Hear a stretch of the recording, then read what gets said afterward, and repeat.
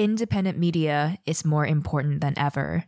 We don't have a corporate network behind us, and we also don't have big green foundation grants.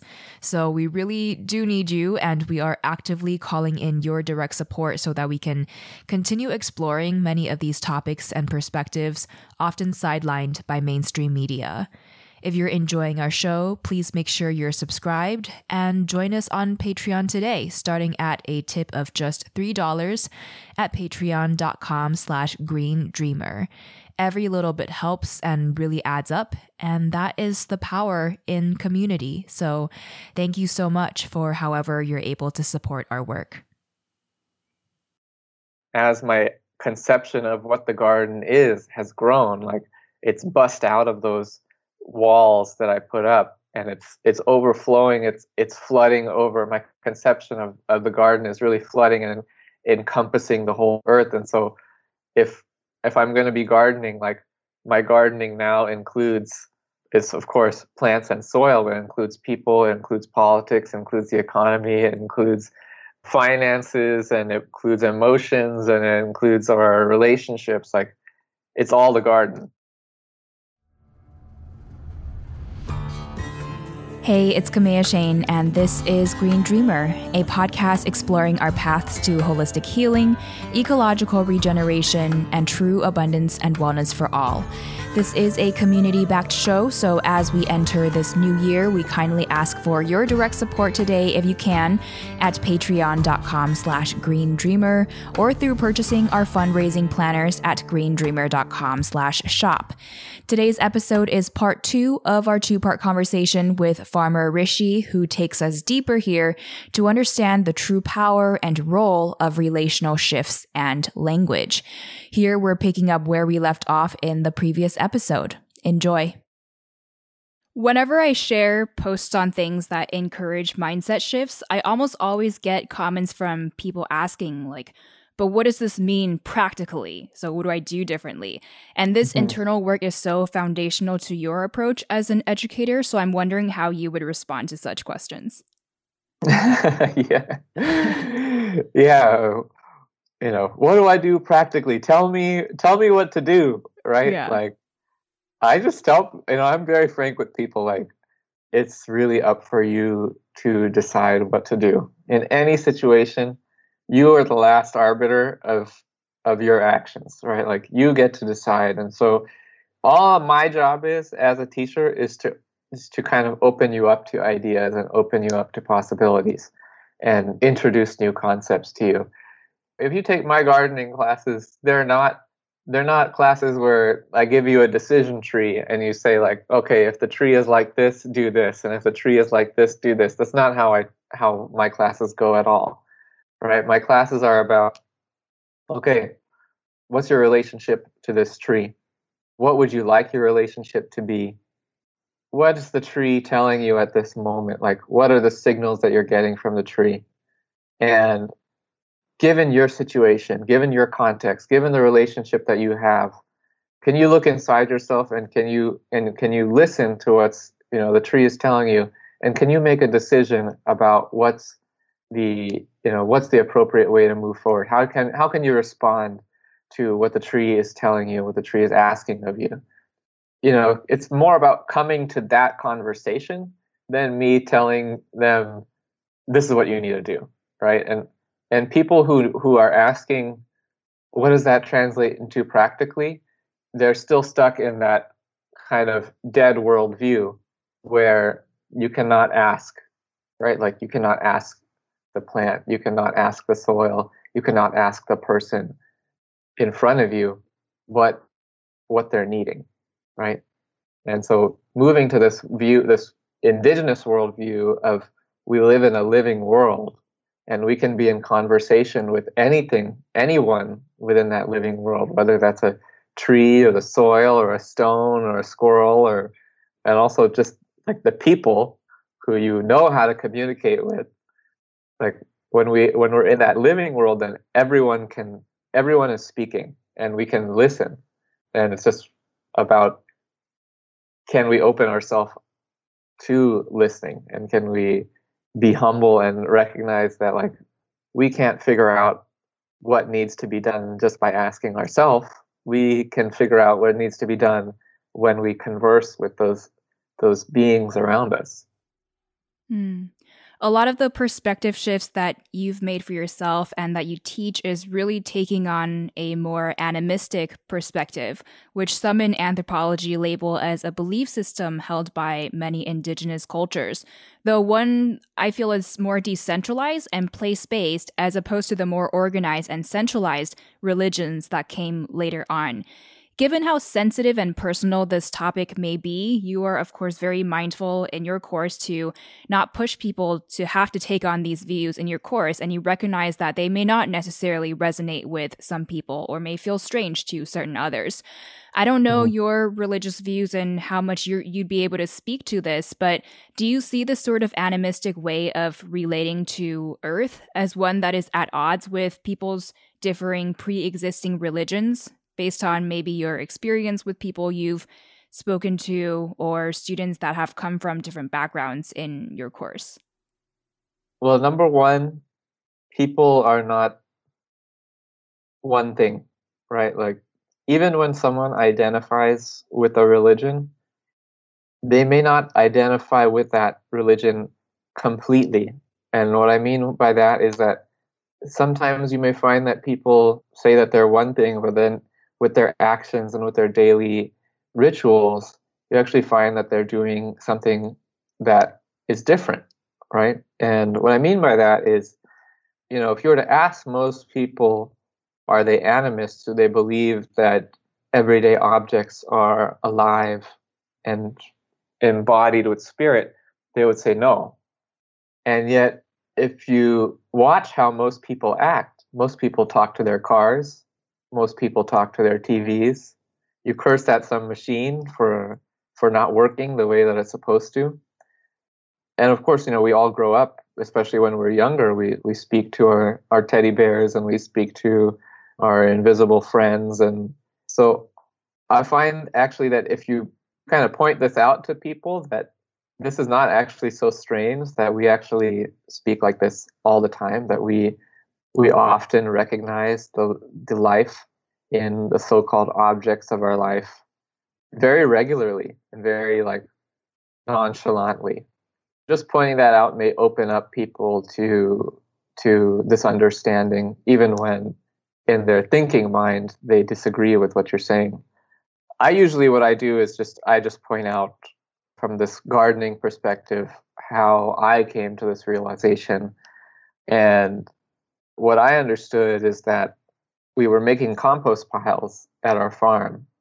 And in this compost pile, like if you listen to most people who teach composting, they say you collect all the dead stuff, right? You collect all the dead leaves, you collect all the dead branches, you collect the manure, and you put it together. And then suddenly all this dead stuff comes to life, right? And to me, like looking at these compost piles and looking at what I was putting in and what was coming out, I started to realize that none of it ever seemed dead. It seemed that, if I were to take off all the lenses of understanding that I was given by our culture or by science, if I were to just look at what's happening in front of me, I would never assume that anything in front of me is dead.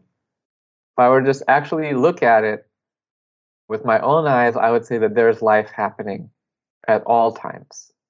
And I even I began to look to the words, and I realized that we often speak of life and death as opposites. But my experience in the world was that death is when this form, a body, a form, falls apart. And the word that we use for form coming together is birth. So to me, it started to make more sense to speak of birth and death, and to speak of birth and death as part of life. Right? So if birth and death are part of life, then when someone goes through death, that doesn't mean that life left them or that they left life. It means that life includes birth and death, and life is continuous and singular and never ends. So life is essentially in constant transformation as the earth is in constant transformation. Mm-hmm. With all of this said, I know it depends on what each person does with these invitations to see the world in a different way, and it's not necessarily your place to prescribe to people what that would look like. But in the bigger picture, if the greater environmental movement were to collectively mostly take on these perspective shifts that you speak to, how do you think that would change our approach to dealing our ecological crises and climate change? Well, number one, you'd have to change the name of your movement because there's nothing that environs you. This is Environmentalism? yes, the word environmental is kind of at odds with this system of this way of understanding. And I think it would just become, and this has been my process too. I think if we were to embody these ideas, we would find that we would have to keep bringing more and more of this world into our understanding, and more of this world into our conception of what needs to change. Because I think what you see and what you've seen with environmentalism, like environmentalism has been very narrow in its focus. It's been very narrow in its understanding. And what I mean by that is, environmentalism has primarily focused on, like you say, like we mentioned before, reducing our footprint, protecting, saving, putting fences and drawing lines and putting borders around these areas which are nature, and saying this needs to be protected because this is nature. And Or wildlife conservation, the wildlife wild. conservation, we need to just keep everything here as it is. Nothing is allowed to change, or we need to go back to some previous time where things were nature, where things were natural. I think if we were to change this more embodied worldview, actually, the last thing I want to say too on that is environmentalism has not included people, right? So it has not included the inequities and the racism that people have experienced over the last, several hundred years through colonialism, right? Like that's why the environmental movement is so overwhelmingly white, because people were not on their agenda. People were not part of the environment. People were not part of nature. So the healing of people, the protection of people, that was not on the agenda. And if we move to a more embodied conception of, that we are this earth and that we're in a state of hurt, and a lot of us have experienced significant traumas, and those traumas are actually preventing us from, we spend our days managing these traumas instead of spending our days in healing community with each other and with this planet. I think if we were to start addressing this, like you said, holistically, and saying, to heal the soil, I need to heal myself. I need to heal my relationships. I need to do what I can to support and uplift the people who have been, the most oppressed, the most abused by this system. Like if I have any privilege, if I've been given anything, like I need to do what I can for those people. So what I find myself doing with my own work and my own teaching and my own classes, it's like I tell my students, I'm either continuously folding more and more into my garden, or I'm continuously expanding my garden to include more and more of this earth, right? Like I used to be so focused on the soil and the plants because that was nature and that was the environment and that's what needed to be fixed or helped.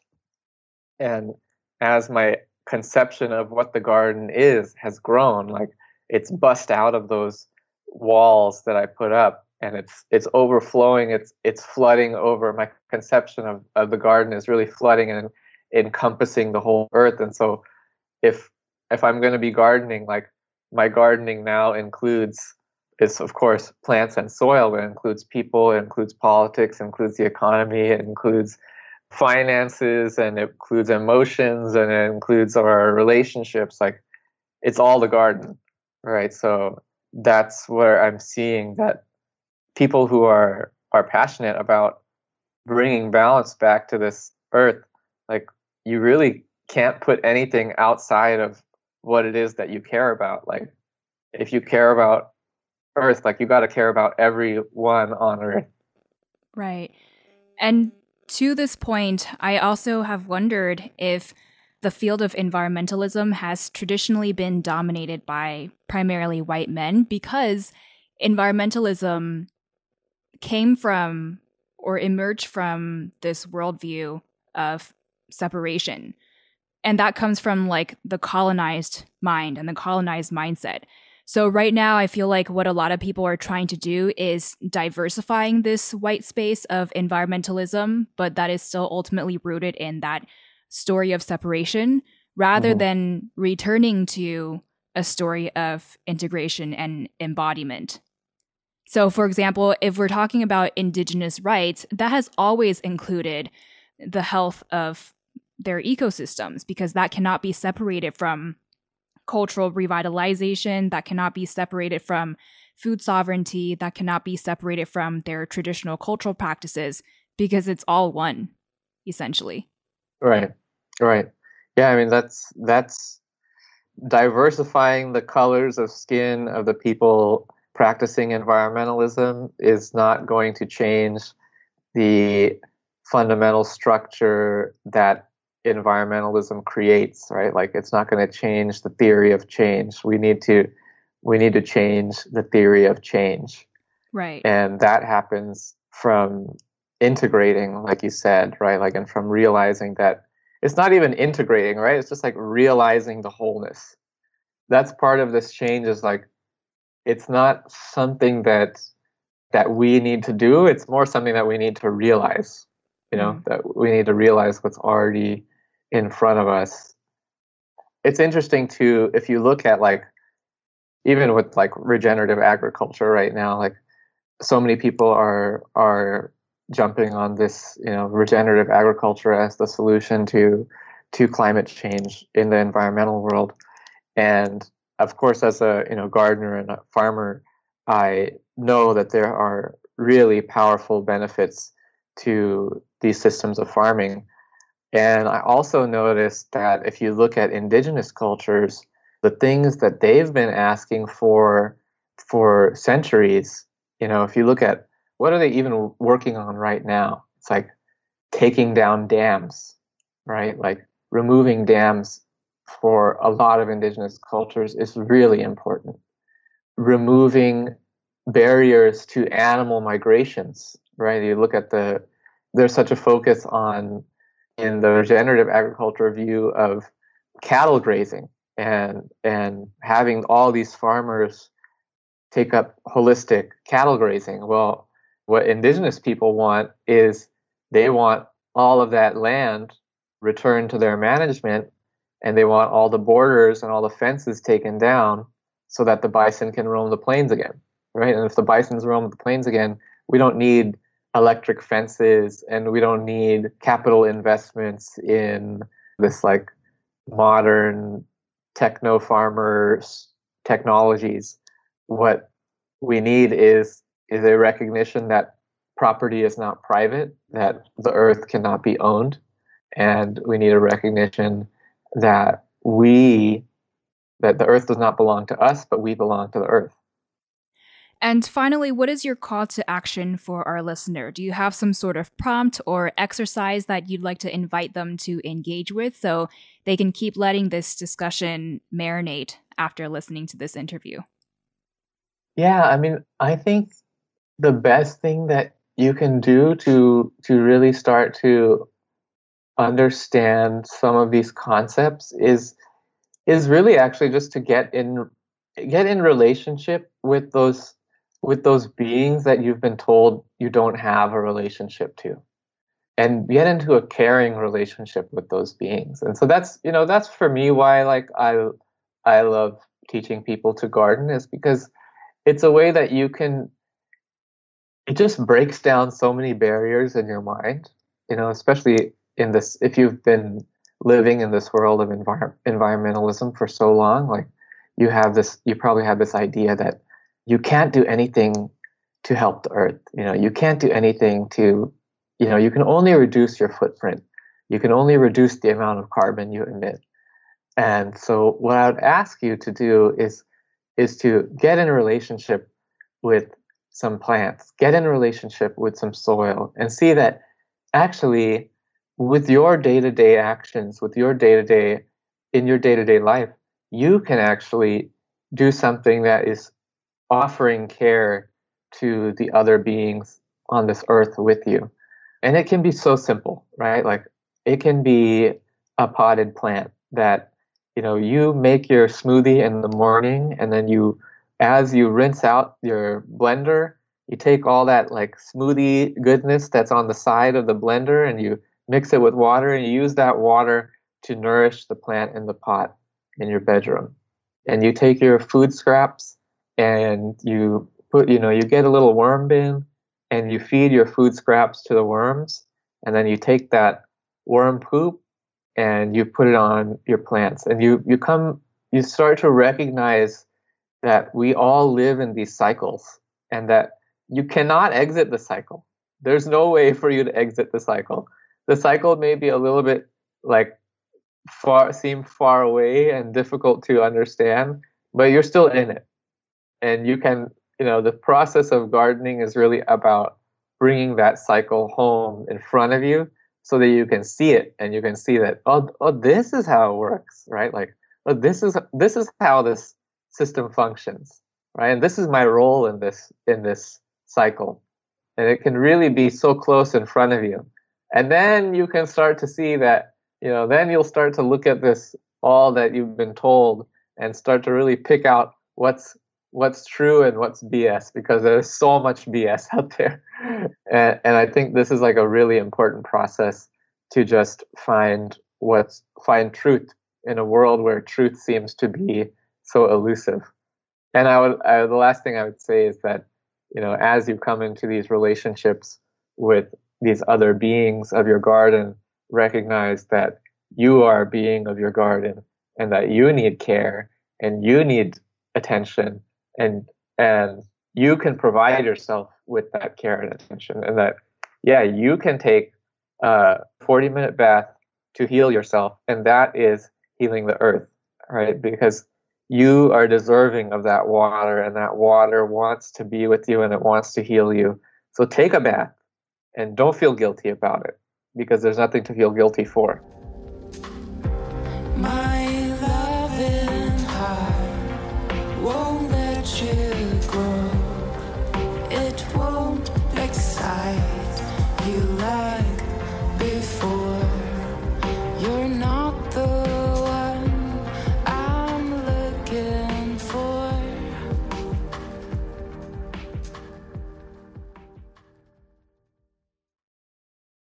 What is an uplifting social media account or a publication you follow, or a book that's been really profound for you?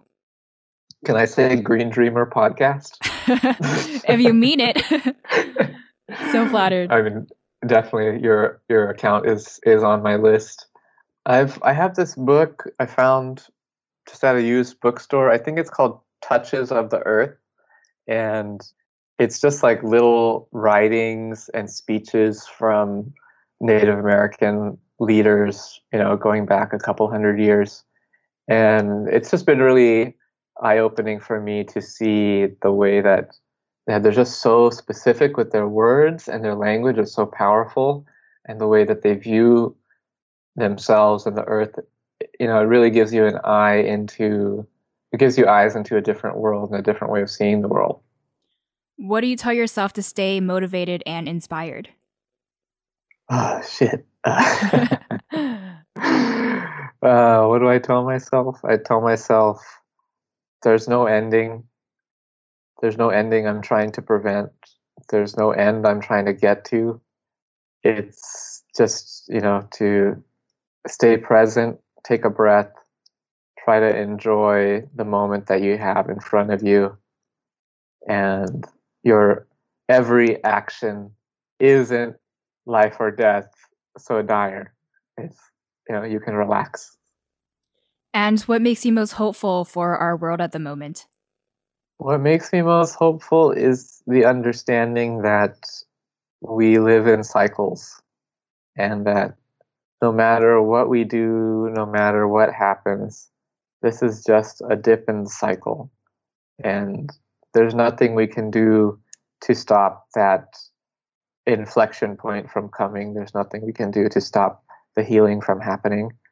I think I just wrote this in my journal this morning. As there's the healing is inevitable. My healing is inevitable. So I don't need to be too worried about the there's no end point. So I don't need to be too worried about anything. Mm. So it's healinggardens.co to check out Rishi's project, and I'm going to butcher the pronunciation, but sarvodayainstitute.org, your nonprofit, if you want to share a bit about that too. Yeah, our nonprofit, we're here LA based. Primarily, we are just trying to help people start gardens. So we have a couple demonstration gardens that we maintain here in the LA area that people can visit. We have events when there's not a global pandemic happening, and we have a nursery and a store. But we're also we have an online program for people anywhere in the world. You can sign up to support us through our website by becoming a member for just $5 a month. And if you sign up for membership, you can join our monthly online gardening lesson for free.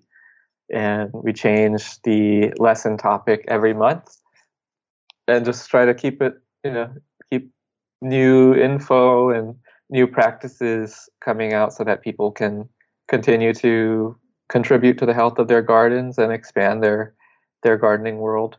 So if you're interested in just kind of tagging along and supporting us, you can become a member and learn how to garden with us. Well, that is a wrap, but this conversation was full of wisdom. What final words of wisdom do you want to leave us with as Green Dreamers? I'll just say that, and I think these times can feel really tense and really worrisome. And my words of wisdom would be that it is okay to relax. It is okay to just take it day by day, and we don't need to be in any rush to save anything. Just say if there's anything you can do, just be with yourself, be with your friends and family, and try to find that joy every day. Green Dreamer, we've come full circle here. If our show has moved you, we'd love to get your direct support at patreon.com/greendreamer. Today's intermission song featured is Souvenir by Irini Skylakaki. Our audio producer is Scott Donnell, and I'm your host, Kamea Shane. Thank you so much for tuning in, and I will catch you soon in the next episode.